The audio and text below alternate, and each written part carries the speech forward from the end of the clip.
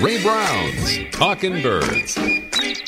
Made possible by the generous support of the Birdwatchers General Store, Orleans, Cape Cod. Birdwatchersgeneralstore.com. By Vortex Optics, with the VIP warranty, their unlimited lifetime promise to keep you and your optic covered. Learn more at vortexoptics.com. And Quest Nature Tours, offering expert-led small group tours for bird and nature lovers since 1970. Explore exceptional journeys around the world at questnaturetours.com. And Beautyo Books, an independent, family-owned bookstore carrying one of the largest selections of birding books in the world. BeautyOBooks.com. Good morning, afternoon, or evening. Welcome to our show, number 920. We're starting our show this morning with something hot off the presses. The Steller sea eagle, which is one of the largest eagles in the world, the heaviest, I think, and native to Northeast Asia, and which caused enormous buzz in many parts of the country last year, has just been spotted again.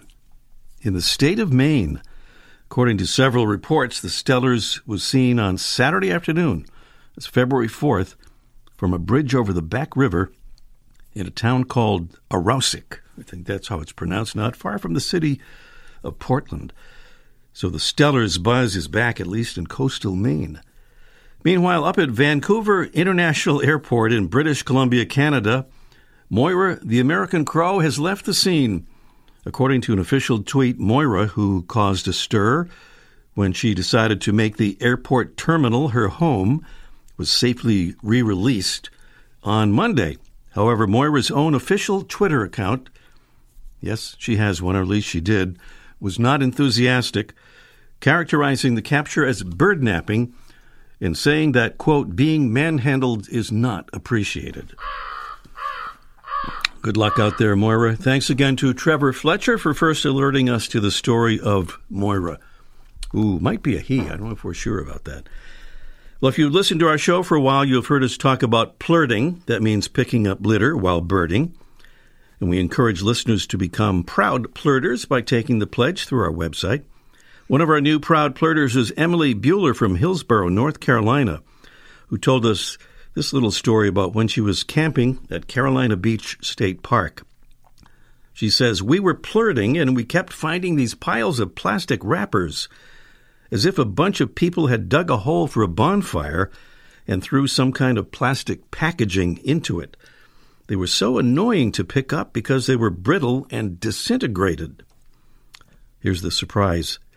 It only took us an hour to realize they were the remains of hatched sea turtle nests and eggs. LOL. So that was really exciting. That is so cool. Thank you, Emily, and thanks for the accompanying photos, which we'll put up on our website and Facebook page. To become a proud plurter and take the pledge to pick up litter while birding, just click on that very versatile Get Involved tab at talkinbirds.com. Now, from a place that's much warmer than Maine or British Columbia or Minnesota, as we'll learn in a moment, or here in Massachusetts right now, we have an avian audio postcard, this time from our Freya McGregor, checking in from Central Florida. Hi everyone, it's Freya McGregor here. I'm at Orlando Wetlands Park, which is actually not in Orlando, Florida. It's a little bit to the east, near the coast. And there are lots of wetlands. It's well named. And stacks of birds. There's about a zillion common gallinules and American coots and making all these funny noises that you can hear. We've seen some sandhill cranes, every kind of heron except yellow crown-eyed herons, and a whole lot of black-bellied whistling ducks, which make me so happy. I think they're such lovely birds. Whistling, even. And a few gators. Oh, and that was one of the 3 barred owls we've heard calling. What a spot. Oh, and a Caspian tern, and a red-shouldered hawk. It's great. Okay, bye. All right, thank you, Freya. Wow, a zillion gallinules and coots. That's got to be some kind of a record there. Thank you for sending that, Freya. We invite Talking Birds listeners to send us audio postcards. We'll have another one from a listener next week, in fact. Just send one to ray@talkingbirds.com. You can just kind of record it on your phone there and send us the file and let us know if you need any assistance with that, and we'll be standing by to assist.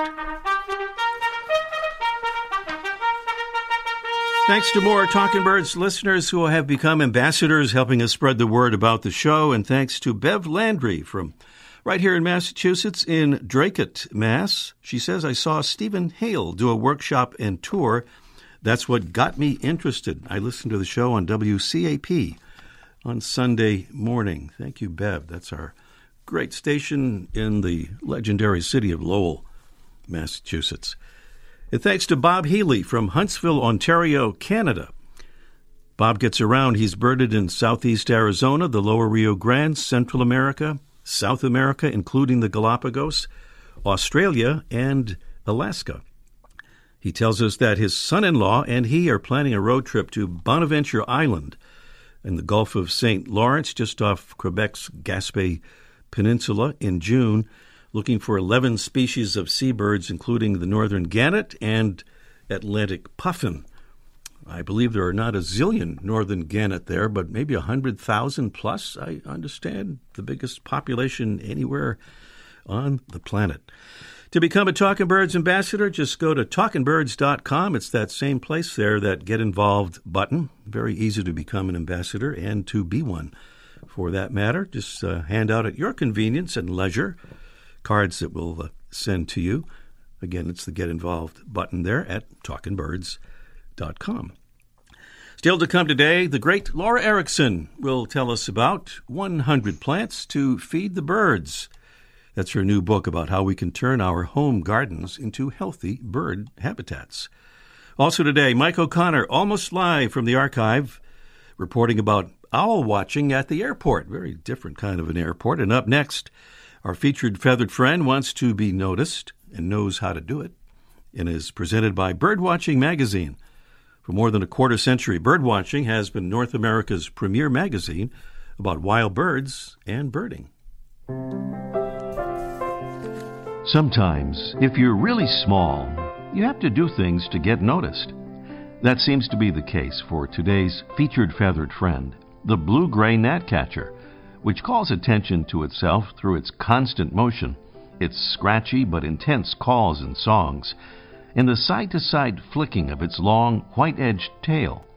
That tail and its bluish gray and white plumage give it the nickname Mini Mockingbird.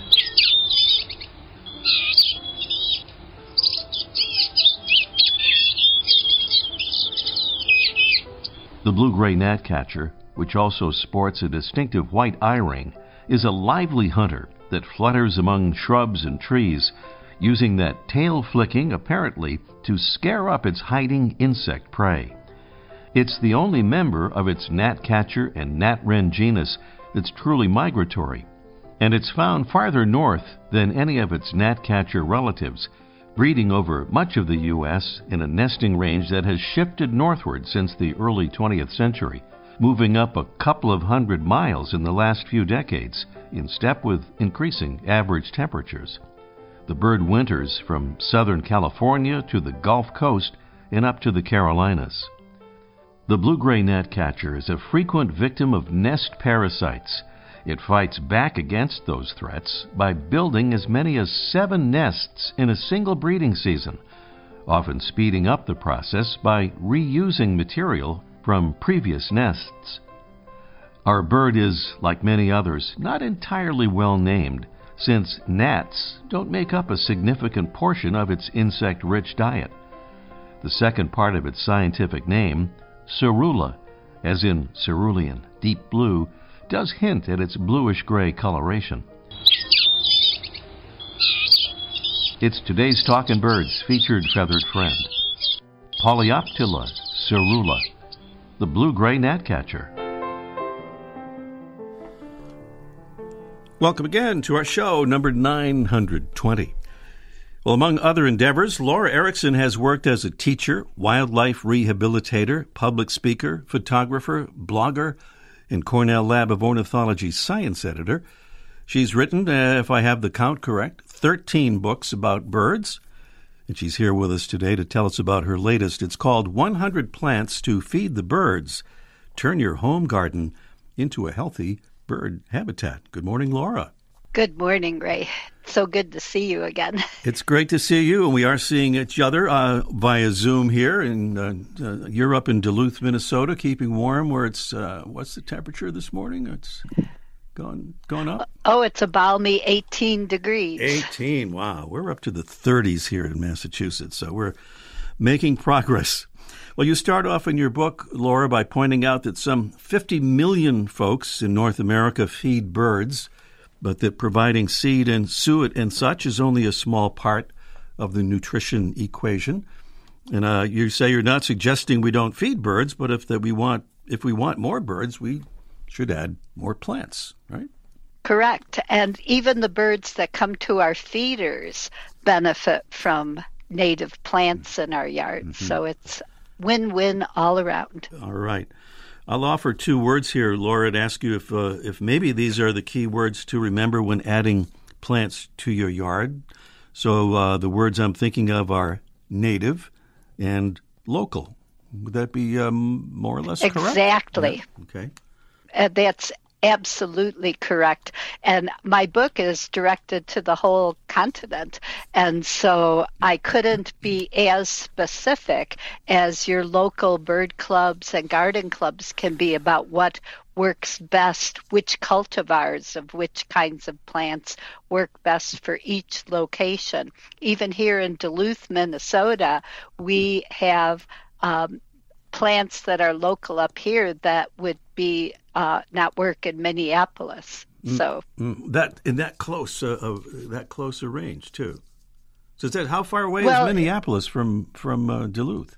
150 miles. Okay. But they and we're starting, thanks to climate change, to see many more of the hardwoods up here that we didn't used to have. Mm-hmm. So red-bellied woodpeckers that make it up here now are thriving. Mm-hmm. And so we had the very first nest of red-bellied woodpeckers in my yard, the very first nest for all of St. Louis County, Minnesota. Good for you. That back in 2016. That goes with your 4 pileated woodpeckers you told me about in your yard there. Wow. Yeah, I feel so lucky.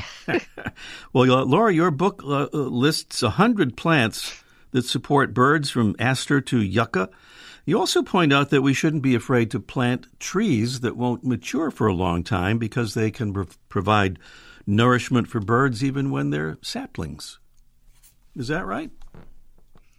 Oh, I think, did we lose? A lot of people think things like oak trees. Oh, it's definitely true.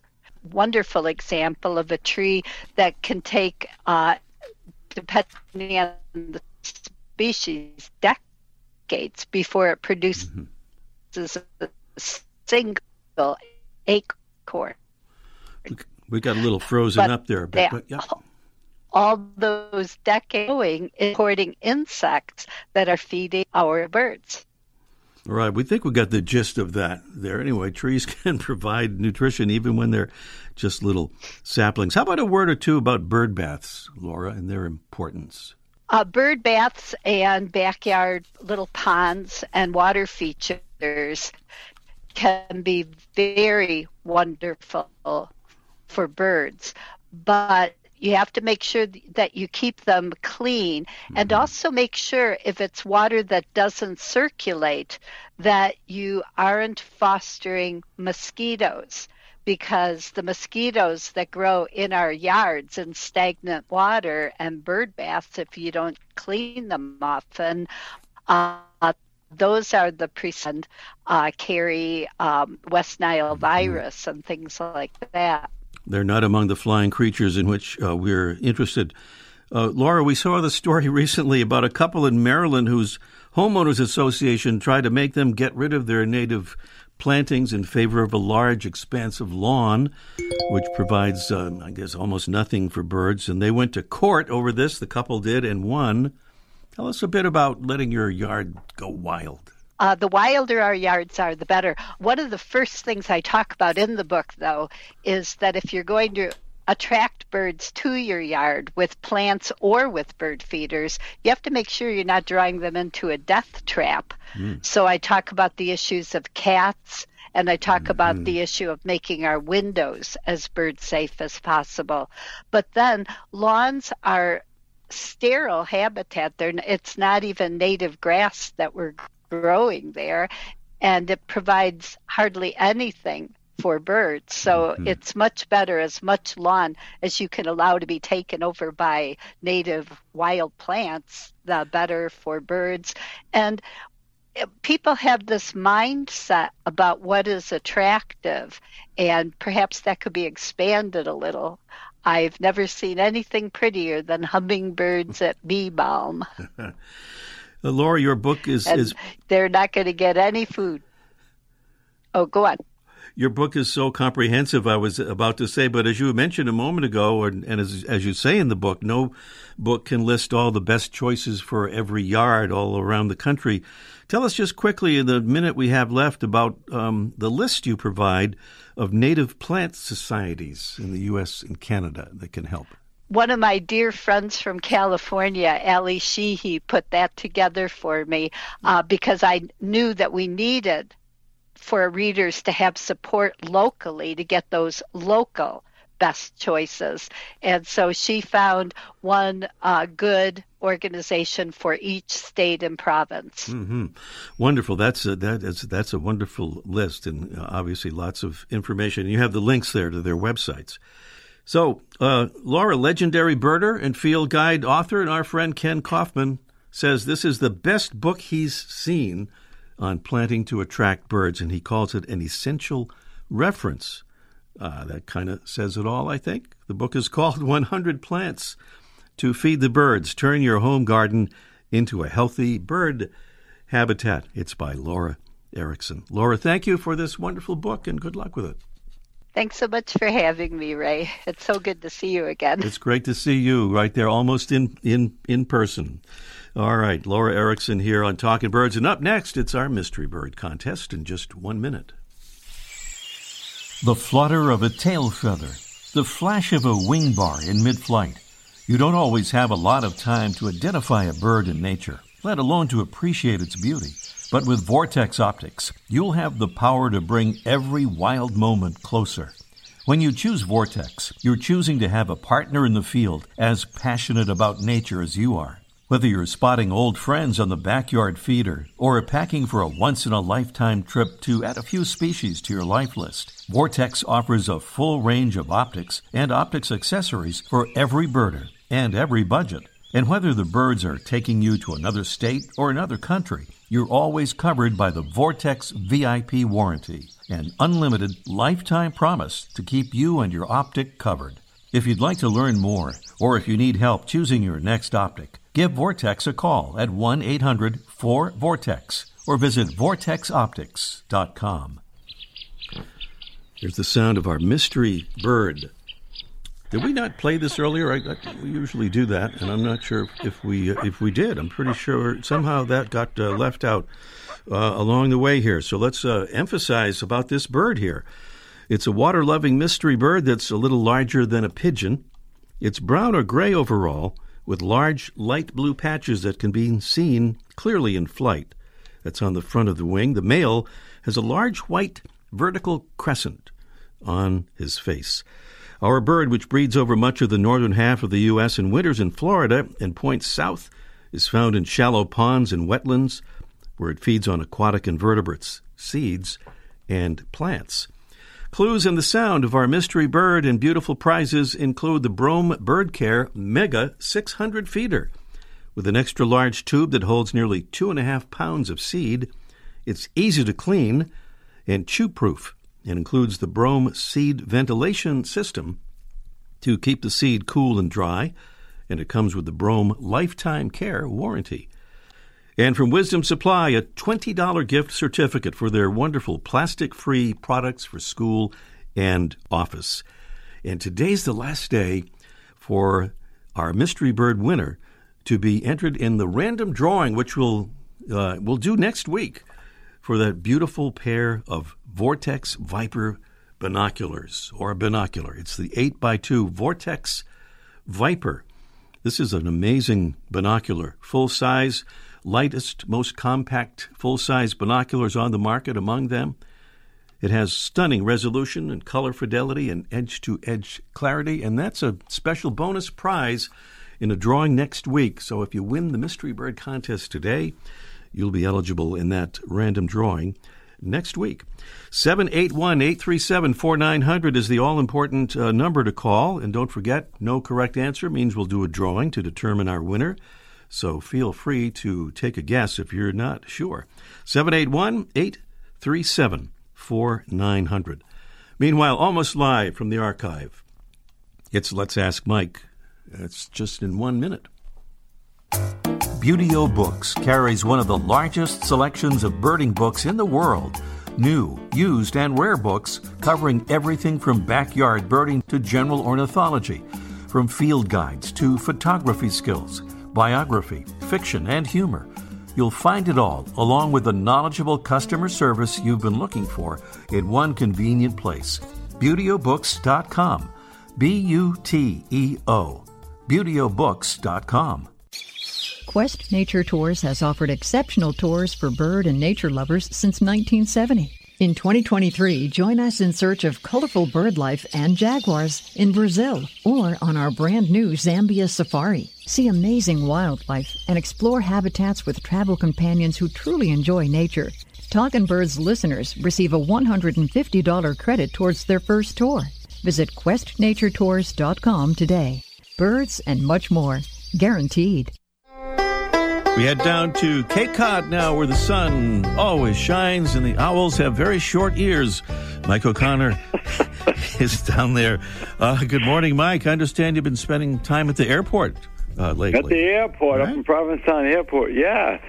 We got to, I think ever since Harry Potter, even non-birders have been interested in owls. The trouble with owls is they're hard to see. They're nocturnal. They're typically secretive, so sometimes we can hear them. Most times we don't see them.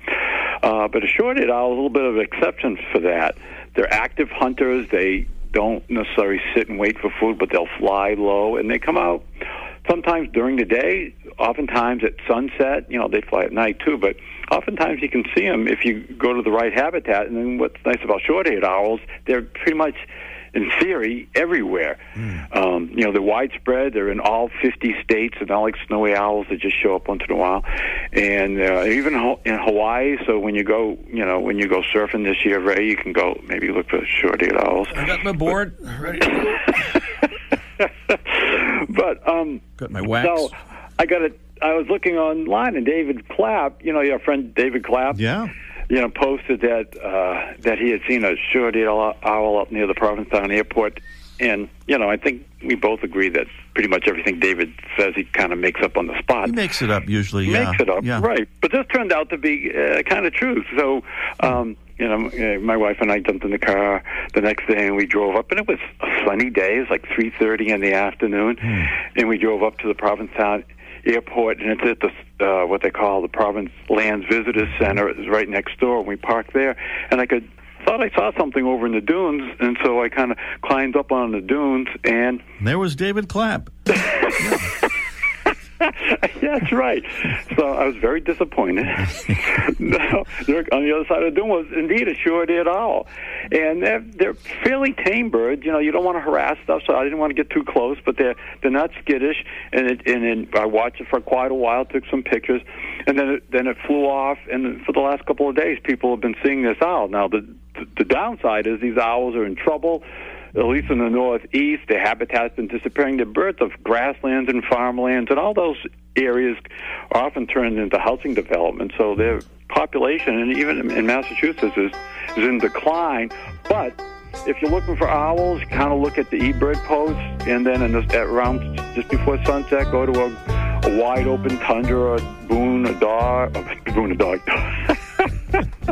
That's what I want to say. Dune or bog area and fields, and maybe you get lucky. All right. Well, thank you, Mike, and let us know if you find any more sightings of those or of David Clapp. All All right, we'll talk next week, Ray. Thank you, Mike O'Connor, down there at the Birdwatchers General Store on Cape Cod. Every Wednesday, Birdwatching Magazine sends an e-newsletter full of information of interest to birdwatchers, including recent news stories about birds, conservation, and science, photography tips, stories about places to go birding, bird ID tips, and much more. Best of all, the newsletter is free. Sign up today at birdwatchingdaily.com/newsletter. It's our Mystery Bird and our Mystery Bird contest at 781-837-4900. A water-loving mystery bird that's a little bigger than a pigeon, brown or gray overall with large light blue patches that can be seen clearly in flight.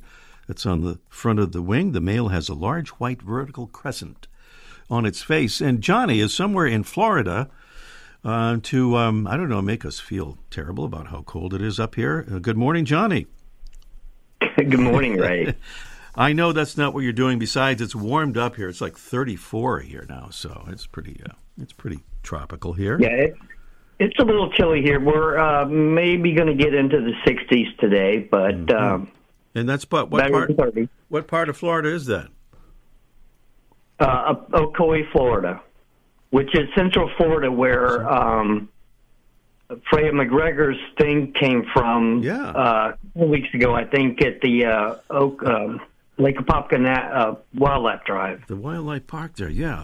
Anyway, back here to the Mystery Bird contest. Johnny, you heard all that stuff about the bird. What do you think?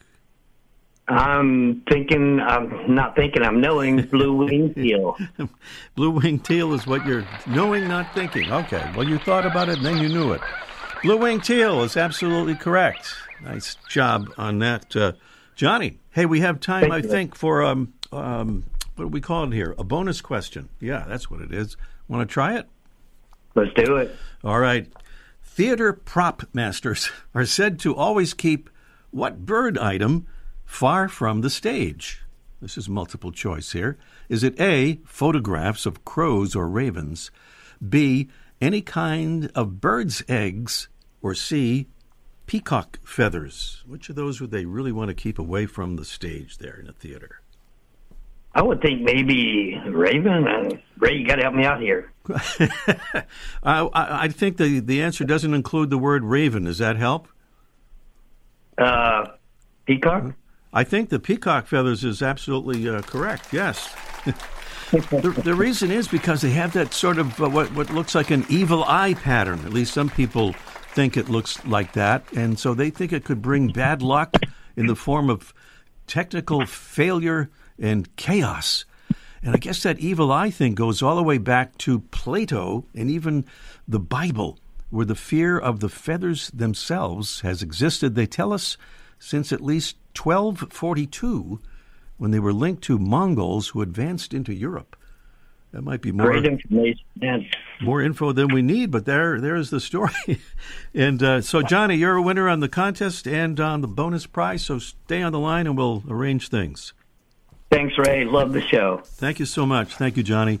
Johnny, down there in Central Florida, we're out of time for this morning's show. Just a reminder and an invitation to join our Talkin' Birds flock. That's the Facebook group for Talkin' Birds listeners. And here's the thing about that. If you were to sign up today, you could become our 500th member. We checked this morning. We have 499 folks in the flock sharing all kinds of interesting information and observations and pictures and videos. You can just go to Talkin' Birds, go to Facebook.com and then Talkin' Birds flock in the search bar. That ought to do it. And that is our show for this morning. Thanks for listening. We'll see you next week. The Bird Show. I like that. I love it. Ray Brown's Talkin' Birds. Made possible by the generous support of the Birdwatchers General Store, Orleans, Cape Cod. Birdwatchersgeneralstore.com. By Vortex Optics. With the VIP warranty, their unlimited lifetime promise to keep you and your optic covered. Learn more at vortexoptics.com. And Quest Nature Tours, offering expert-led small group tours for bird and nature lovers since 1970. Explore exceptional journeys around the world at questnaturetours.com. And Buteo Books, an independent family-owned bookstore carrying one of the largest selections of birding books in the world. ButeoBooks.com.